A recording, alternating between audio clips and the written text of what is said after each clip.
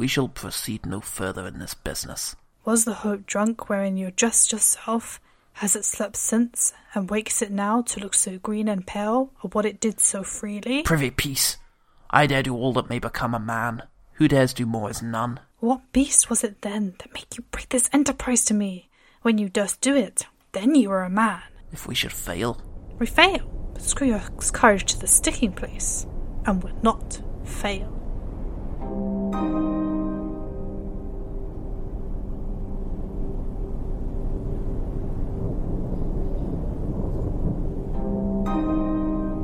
Hello and welcome to the Scottish Film, a podcast that's not about Scottish films. I'm Paul Salt. And I'm Katie Maiden. And we are on our very last adaptation of Macbeth for now. For now! For now! 4 months, 21 films, and it all comes down to this. It's Kit Monkman's 2018 adaptation of Macbeth! Macbeth? Oh, is it? Again? Yeah! He's done a Macbeth! We will proceed no further in this business. Was the hope drunk wherein you dressed yourself? Hath it slept since? And wakes it now to look so green and pale at what it did so freely? Prithee, peace. I dare do all that may become a man. Who dares do more is none. When you durst do it, then you were a man. If we should fail? We fail, but screw your courage to the sticking place, and will not fail. Who would have thought he might have done one of the more obscure ones? I don't know if he knows this, but this has been done like 20 times before at least. Yeah, I mean, they probably should have listened to this podcast before they adapt Macbeth again. He should have Googled it. You know, he's just sat there with this, manuscript. Like, I can't believe no one else has adapted this. It's crazy. You would have thought somebody like, I don't know, Orson Welles, maybe. Or... Okay, is our up on the stage? How did we find the film, as a movie? As a movie, it's got this really interesting, odd way that it goes about it. So basically, the whole thing is in this kind of dome, which has a doll's house inside it. It's a globe. It's a multi-layered globe. There's with a word rooms. for it. I looked it up, but now I can't remember it. Yeah. And it's got a kind of doll's house inside the globe. It's kind of like a panopticon in as much as you can kind of see into all of the spaces and you can see through the floors and such and see all the other spaces in it. But yeah, it reminded me a bit of Dogville, the way that you can kind of... Yes. The way it moved from place to place and you can kind of see everything going on. Yeah, but our characters can't. I really like that oddity. It made it stand out.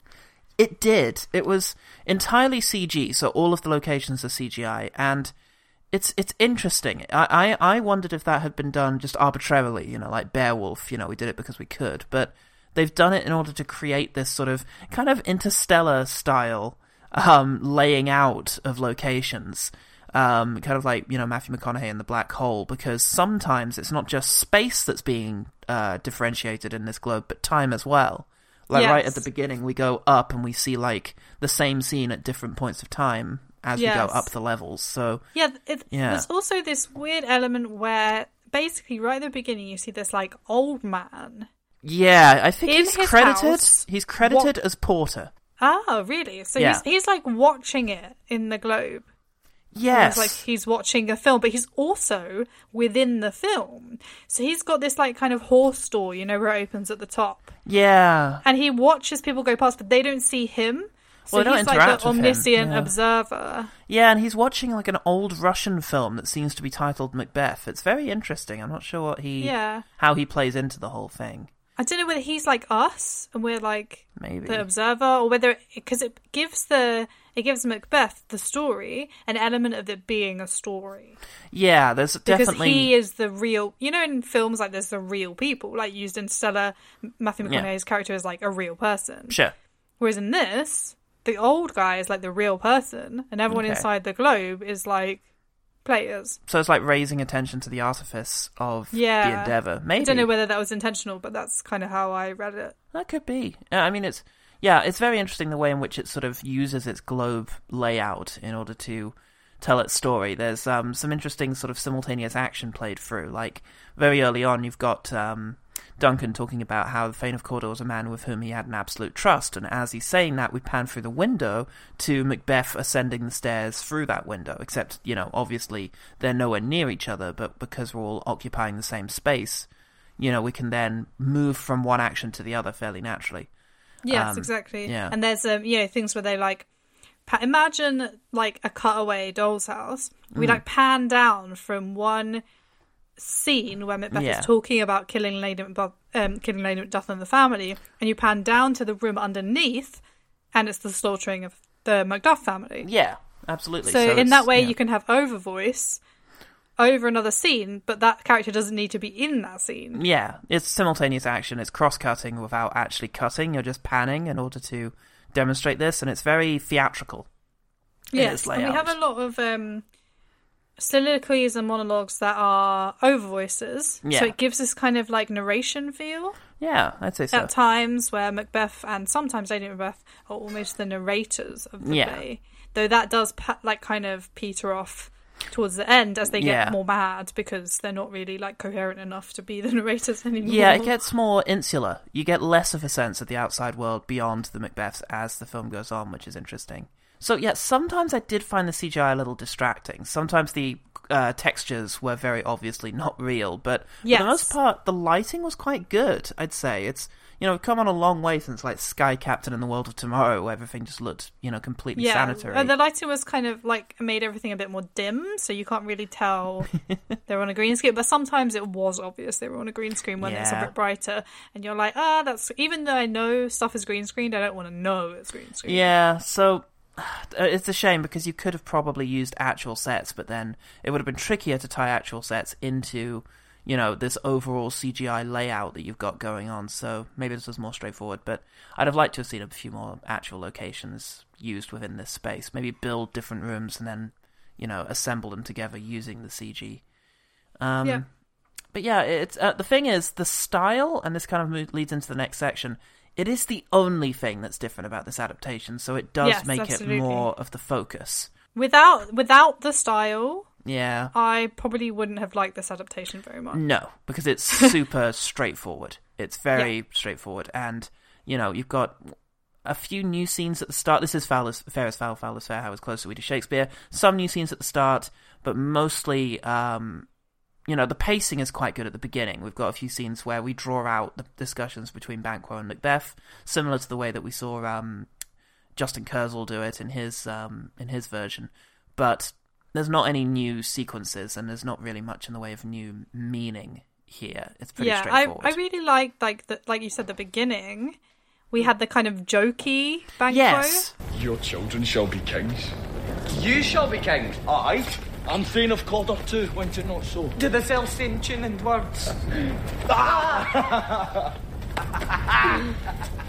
and Macbeth! All hail! Banquo and Macbeth! All hail! Yeah, they had a good relationship. I like that. And there is some like chopping of lines and words. And like, for example, like the bit at the beginning where before he goes to see Duncan, and usually it's him and Banquo just having this conversation, like walking along. Yeah. For some reason, they're at a banquet with like whores and stuff. Yes, we move on to a tavern. So that's like, it's like cool that they change it up because it doesn't need to be just them walking along a field. Yeah, I guess so. If the new location is, it helps the bond, I think, between Banquo and Macbeth. It means they have fun together, However, they do chop stuff up as well. For example, the tomorrow and tomorrow and tomorrow is right at the end. They tease it. They make it look like he's about to do it after Lady Macbeth dies, and he does say she should have died thereafter and there would have been time for such a word, but then he doesn't say the word. Instead, he's interrupted and then, tomorrow happens as he dies, which makes sense. It's better than putting it right at the end because that kind of contradicts the message of the thing. It makes sense that tomorrow is very much the nadir of Macbeth's, contemplation. So it makes sense for it to fall just as he's about to die. We have a weird world here. It's a kind of blend of medieval and modern. There are people with glasses and coats. You got people in like polo shirts. Yeah. And then other people are wearing like the coats out of Game of Thrones. So There's lots of sword fighting, albeit not very good sword fighting. So at the beginning, I was like, "Oh, this is going to be modern," because you have like the old man who's like watching it, and then it cuts to medieval, and I was like, "Oh no, okay, he's modern. It's medieval." Yeah. Oh no, wait, there's a guy in a polo shirt. Yeah, there's a guy in Duncan's court wearing a polo shirt. So like, it's not. Is that Ross? Yeah, it is Ross. Yeah, who's Ross? We've got a very similar to Macbeth 2010. We've got a bit of a sort of office worker Ross. You know, kind of a Weasley kind of dude, but without the intrigue of what he's getting up to in Macbeth 2010. So, yeah. It's also quite a long one. It's about 2 hours, which means there's not much cut out. There are some things cut out, but... Yeah. Like, for example, Lady Macduff gets no lines. Nope, she gets no lines. We're missing the first half of Act 4, Scene 3, which is great. Yeah. So yeah, there are some moments missing, but I didn't find myself missing anything in particular. I think it was relatively good I actually cuts. thought it was too long. Yeah, that's fair enough. Yeah, it could have done with having a bit more trimmed. One of the things I thought to myself towards the end, I was like, I don't remember like all of this brooding from Macbeth. Yeah. Like, there's a bit where he's just like really broody for a while. Yeah. And I think that's a bit that a lot of people cut out. Yeah, or certainly they don't play it up like this. There were a couple of moments I liked. For example, there's a moment after Macbeth and Lady Macbeth interact for the last time, it turns out. They just sit together for a while. They're just kind of sad together. And I quite like that. I quite like that there's time there for the two of them to just sort of wordlessly and quietly be together as they both appreciate the fact that they've kind of come away from each other irreparably at this stage. But we'll talk more about their characterization later on, but I find that every so often it did find time for a nice quiet moment that I liked. It's interesting that the warmth disappears so quickly out of it after the murder. It's a good sort of tone shift there of, you know, lots of laughing and sex and kind of closeness between characters before the murder, and then murder happens and suddenly it just becomes very cold, which is good, but also does put you a bit at arm's length in terms of relating to these characters. Yeah, you kind of get to know them and you're like, oh, okay, you know, they're best friends, and then there's this like really sexual relationship between the Macbeths. Yeah. And then it's all gone. Yeah. And it's very sudden. It is very sudden. And I know that's, you know, the point that he is, you know, he hath murdered nature and such, and so, you know, nothing is light again. But it did just feel like they didn't, I don't know if they did the sadness as well as the sort of, you know, warmth earlier on, so I did feel it got a bit clinical after that. Speaking of clinical, very restrained Macduff. Yes. This is the first Black Macduff? I think it's I think it's our first Black Macduff, and he the actor provides a very withdrawn performance at first. For example, in the scene where he finds the murder, you know, we've had a whole lot of bombast there, but he's fairly straightforward in that role. But at the end, when he comes to confront him, he's less the sort of avenging spirit as much as he plays it as being fairly frightened. Harold, show thy face! If thou be slain with no stroke of mine, my wife and children's ghosts will haunt me still. You know, and reluctant. It's Charles. Oh dear, I don't know, but it's an M immediately followed by an N. M Nene, I'm gonna say. Yeah, I think the M is silent. I'm going to say Charles M. Nene, playing him, who apparently is from Misfits. Oh, okay. Which I haven't seen. And a bunch of Casualty. But, yeah, he's good, but it was an interesting way to take Macduff, you know, as this kind of quiet, nervous guy who, you know, I guess it differentiates him from Macbeth. In as much as, or it makes him similar to Macbeth, you know, both men kind of drawn to commit this murder, and yet neither particularly wants to, only... You know, Macduff has much more valid reasons than Macbeth. It's interesting. A thought occurred whilst watching this.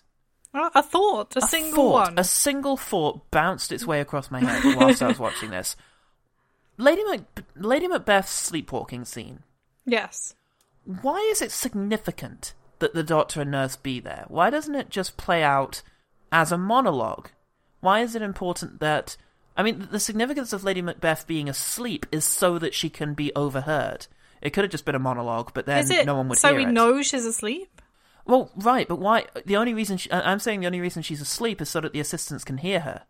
And the only reason the assistants seem to be here is to explain that she's asleep. So it's like this weird circular logic. Why not do away with the doctor and the nurse and just have her do this as a monologue? Like a madness. Like Marion Cotillard I guess being like sleepwalking shows how mad she's got. I guess so. I guess it's like, I don't know whether that's like a thing from more like the past. Yeah. Where sleepwalking was like, you are insane if you sleepwalk. Yeah, As I guess opposed so. to like what we know about it now. Yeah. Which is like, some people just do it and that's like normal. Yeah.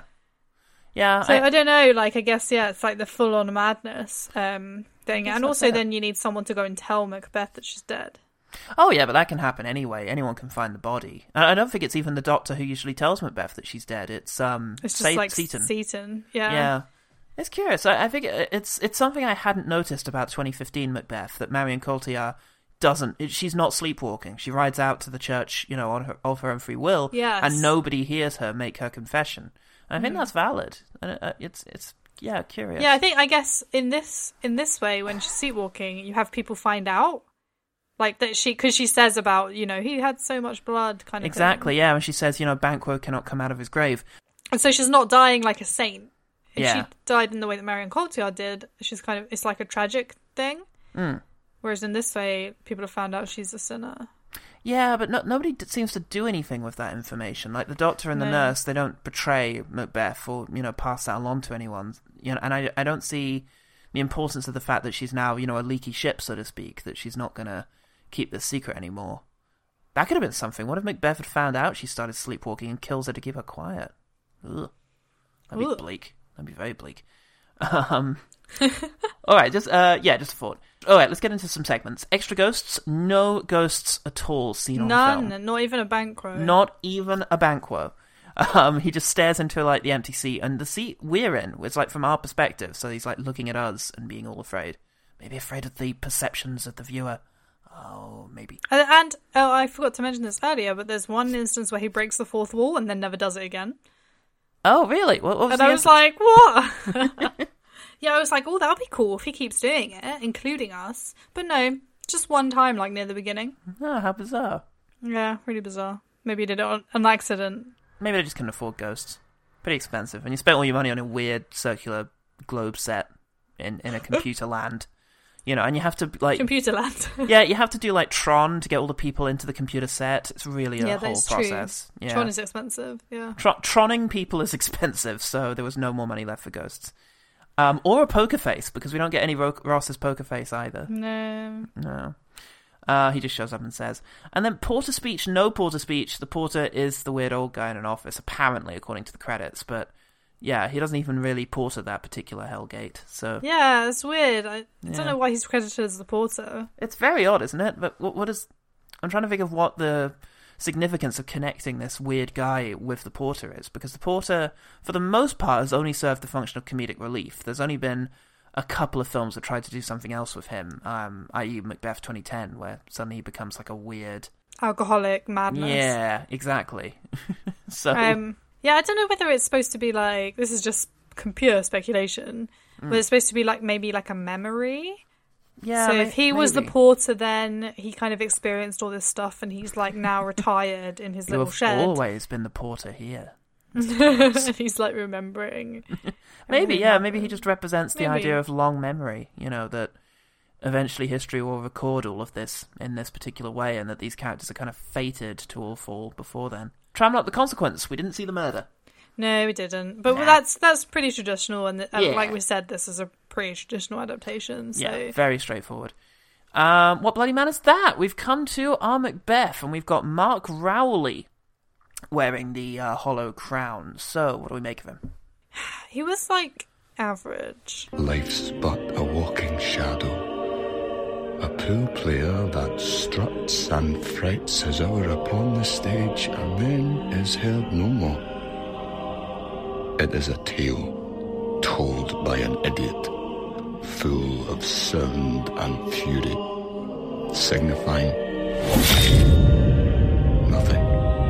It wasn't like terrible, but he didn't give you... Having now seen every single one, he has the unfortunate thing of him being the last one that we're seeing. Sure. So I'm comparing him now to some really hard hitters like, Orson Welles, James McAvoy, Michael Fassbender, everyone that's come before him, and he's pretty average. He doesn't give like the power, no, but he also doesn't do. He does the madness, okay. Like, I quite like some of the madness, but he doesn't give it the like oomph that some of the others have. No, I'd go along with that. What I've written is pretty good. I think he was all right. Very lively at first. I liked him being friendly. Yeah, I liked the beginning. You know, when he's pranking people, like sneaking up on them and sort of making them jump, and he just seems like a bit of a lad, you know. And then he does the murder, and he becomes this sort of haunted figure, and it's pretty good. It's all right, but nothing really that's going to reinvent the character for you or make you see it differently. Yeah, also, you know, I think, I don't know whether this is intentional, but they were like, he's average. Why don't you just take his shirt off? Yeah, he's pretty stacked. Yeah, so pretty it's just like, ripped. Okay, that kind of boosts it up for me a bit, I guess. Okay, we got a movie. Oh, God, but speaking of seeing a surprisingly large amount of their chest, let's move on to the serpent under it. Lady Macbeth, we've got Akia Henry. He that's coming must be provided for, and you shall put this night's great business into my dispatch. And it shall, to all our nights and days to come, give sovereign sway and masterdom. Yeah, we had like a sexy Lady Macbeth in this one, you know, the kind of the seductress, but also like a powerful seductress. Yes, early on. So we had at the beginning, she's very like they're very sexual, as we say. We get like full on Macbeth sex in this one. Yeah, we do. Shot from above, but still, we get some. And so that you kind of see their first conversation is like during like sex, basically. So you see their like intimacy. Yeah, which is good. I like that. They were very affectionate and very close. And then suddenly, she introduces this kind of idea that he's already been thinking about, and it kind of changes, it kind of shifts the earth around them. Yeah, and, I think she definitely was more powerful than he was. I think so, but for me, unlike him, second half of the movie, and I know that this is part of a problem with just the screenplay, with just Macbeth as a play, but I really felt at this time that she just falls off the face of the earth in the second half. She's just gone. Yeah. And then she comes back for the sleepwalking scene, and then obviously she's gone again. Yeah. So that is a problem with the play, but because this was a very long one, and they didn't cut out as much as other plays, you don't get her back as quickly. And I think, is there a scene that was cut out that was one of her scenes? No, in the play, you don't actually see Lady Macbeth again after she sits down, post-banquet to say, you've got to stop acting so weird. Yeah, I think sometimes people insert her into, like, another scene. Yeah. I think, people insert her maybe into, like, the Macduff killing family conversation. Only Justin Kurzel did that, I think. Yeah. But yeah, she's sometimes seen around the place, but none of them managed to spread her out quite as effectively. I think she doesn't even need Kurzel. lines. You could just have her walking through scenes. Like, she lives in the castle. She does. So you could have her walking across the stage, or like just in the corner and then exiting a scene. Like, it doesn't need to be. And then she would be more present, and she'd be able to act getting slowly more mad. And I think that's a good way of like inserting her without having to change the script. True, but we actually spend quite a bit of time away from the castle in the fourth act. That is true. We like on the moors and stuff. We leave the last time we see her, and then we go to the witches, then we go to the Macduff family household, then we go to, Act 4, Scene 3.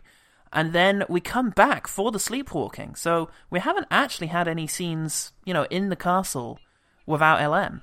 I think what would be good is to, insert a kind of silent scene in between, like, the witches and the Macduff family scene. Yeah. Which is just her, like, maybe washing her hands or something, which is just, like, a silent scene. Or something like that. I mean, you can do it, like, in plays, you can change things so they're more, believable. But again, Justin Kurzel did it. He repurposed some of the lines at the end of from the end of the scene where he sees the witches, and then took some of the sleepwalking and created a new scene with her, to put right there. And because he must have realized that actually it didn't go as well, like without an extra. But anyway, back to Lady Macbeth. Yeah, Yeah, for the scenes that she was in, she was good. She was powerful. She's probably not like one of my favourite Lady Macbeths, but she wasn't by any means bad either. No, I liked her very well. It's just I felt that she did the sort of first 2 act stuff a lot better than she did the rest of the play stuff. You know, she did the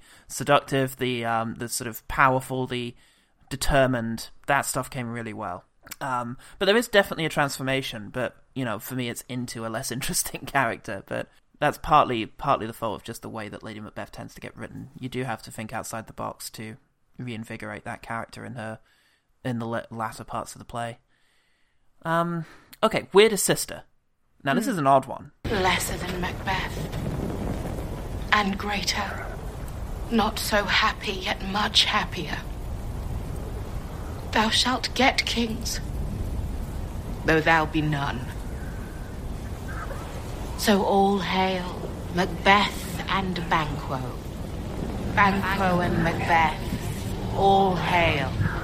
Have we only got one witch? A mother with lots of like little kids around? So we've got like a witch, but then we've like witchy children. Yeah, right? Who like show up and appear to people here So and there. the very first scene, before the porter / old man, we get like just a shot of the witchy family. Yeah. Yeah, we do. And then it cuts, and then we don't get like lines, and then it cuts to the porter guy, and then it cuts back to Macbeth. Yeah, we don't get where shall we meet again, you know. No, none of that. That's or any cut, which is annoying because it's like the most memorable lines from Macbeth. Yeah, it's a pretty underwhelming witchy situation we've got. I feel like I wondered because we see her, then we see the porter, and then we see her again, and then we cut through above floors and see people getting murdered. And I wondered if she's meant to represent like a victim of war in some way, like maybe she was killed by Macbeth during his campaign, and now, you know, she's orchestrating his downfall by giving him these prophecies. But I might be maybe I don't know. I don't know whether it's meant to be like she's some sort of, because she's in the porter scene and she's in Macbeth. She's like the tie. She's almost like the tie between this guy who's watching it and them. So she's like the tie between the play and the watcher, or the past and the present. And if she is like a witch, maybe she's still alive throughout the whole thing. Or maybe like, it could be like a ghost or something. But we don't really get enough information to make that judgment. It needed to be more obvious if it's any of those things. Hey, you know what would be a crazy witch? If the witch was the playwright. Oh my god. If the witch was like Shakespeare. Yeah, talking directly to the characters. That would be crazy. One thing that has not come up yet that I really want, and I think it would be so interesting, is if at the end, Lady Macbeth dies and she joins the witches. Yeah, because then she's a product of Macbeth's fate. So she becomes like part of fate, and the witches represent fate. Yeah, if you combined like the scene from 2015 Macbeth where Mary Cotillard sees the witches with like the final scene of the tragedy of Macbeth where Fleance, I think, gets a vision. Maybe like Lady Macbeth is the one who appears to Fleance. Yeah, exactly. In the Marion Cotillard one, I really did think that they were going to make her part of the witches because she was very like witchy, wasn't she? Yeah, and she saw them at the end. Yeah, exactly. But then they didn't. I really think that would be such a good addition where she saw them because she's like close to death, right? Yeah. In the Marion Cotillard version, so in a way she is like part of that fate already. So I just think that would be such a nice little adaptation where, like, you know how people add Fleance in at the end because like Fleance represents like the circular thing of violence. Yeah, well, they could do the same thing with Lady Macbeth. If they're adding Fleance at the end, they could add her and she represents the circular thing of fate. Yeah, because most of the time, if they get shown after their deaths, they just get shown as like going to hell, like in the Verdi opera or in Macbeth 2010. Yeah, that was creepy. I like that. Yeah, or Macbeth 2010 when they're like in the elevator going down to hell together. It's the Hellevator. The Hellevator. Oh my god, which one of them is the devil? It's both.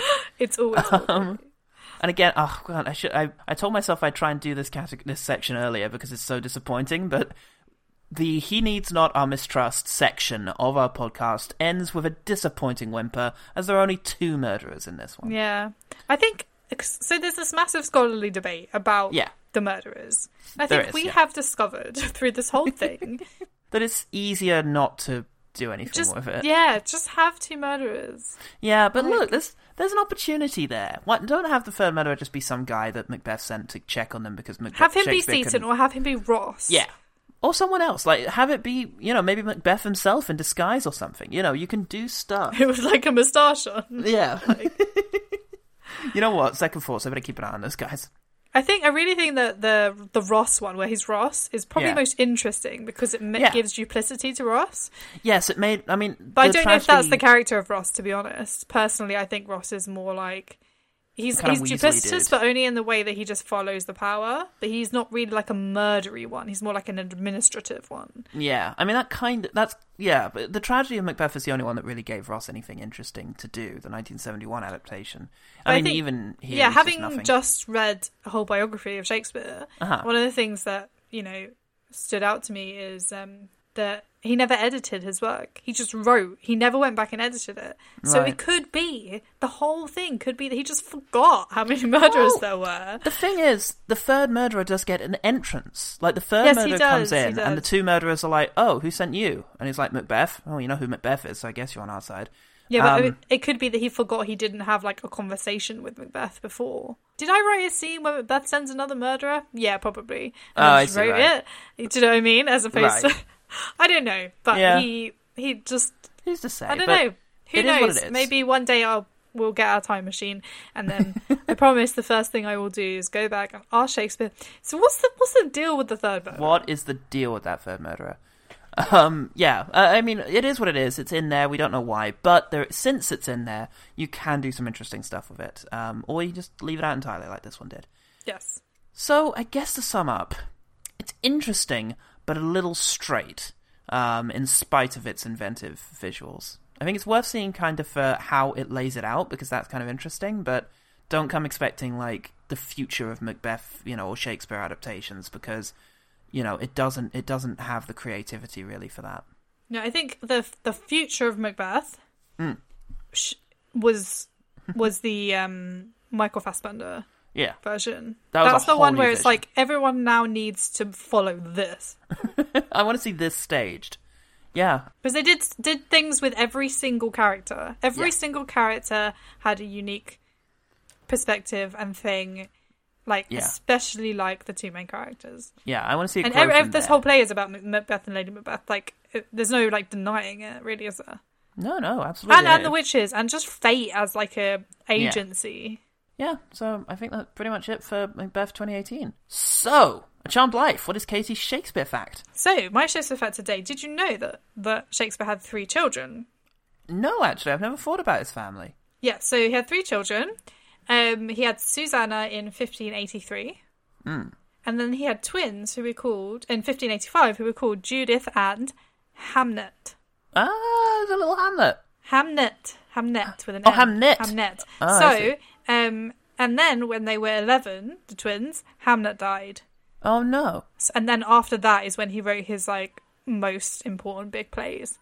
Oh, so wow. we don't have any information about whether he was there when he died or even what he died of. It was probably some sort of plague, because plague was everywhere at the time. Yeah, and there's... Interesting. There's a lot of speculation about whether he was, grieving or not, because he wrote, some comedies straight after, so it's weird. But he did rise to fame very, soon after. Yeah. So maybe he, dove himself into his work. I don't know. Yeah. But anyway, there's his children. He had... grandchildren as well, but his line actually stops with his grandchildren because his only grandchild who lived didn't have any children. I was going to ask about that. Are there any direct descendants? No, so there are no direct descendants of William Shakespeare alive today because his line stopped with his granddaughter. Bleak. He was given a barren crown, a fruitless scepter, or possibly the other way around. Also, if you want to hear more Shakespeare facts, you can go to my other podcast. Oh my God, heard of? Because, you're doing your own segues. Yeah, I was talking about Shakespeare. So. Yeah. All right, well, go ahead. Tell us, how else can people find out about Katie? Well, like I said, you can go to my other podcast, Have You Ever Heard Of, which is a history podcast, where we talk about people you may or may not have heard of. You can go to katiewritesbout.com, where I review books and films, and tomorrow we're seeing Tenet, so there'll probably be a review of Tenet up in the next couple of days. And you can follow me on Instagram or Twitter at KatieWritesAbout. What about you, Paul?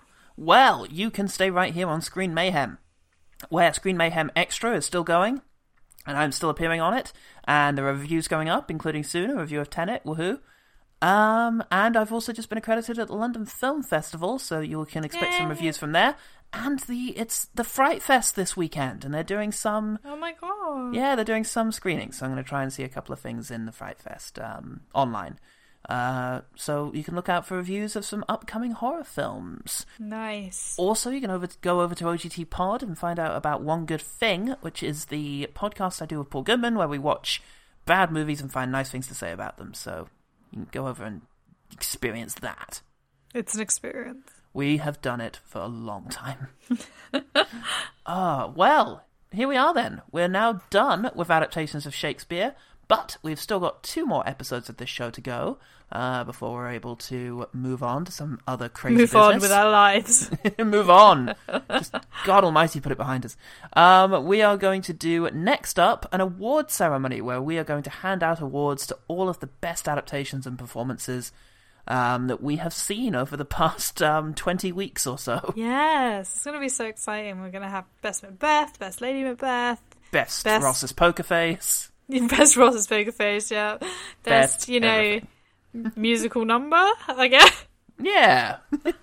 So Verdi's probably in there with that one. Yeah, that's the closest we've come to a Macbeth musical, and I think that is a disgrace. I think there should be a Macbeth, full-on jazz hands musical. Damn right there should be. And then, well, speaking of that, after the award ceremony, you can enjoy our pitches for adaptations of Macbeth. So, yeah, listen out to that. But until then, away and mock the time with fairest show. False face must hide what the heart doth know. Bye. Cheerio.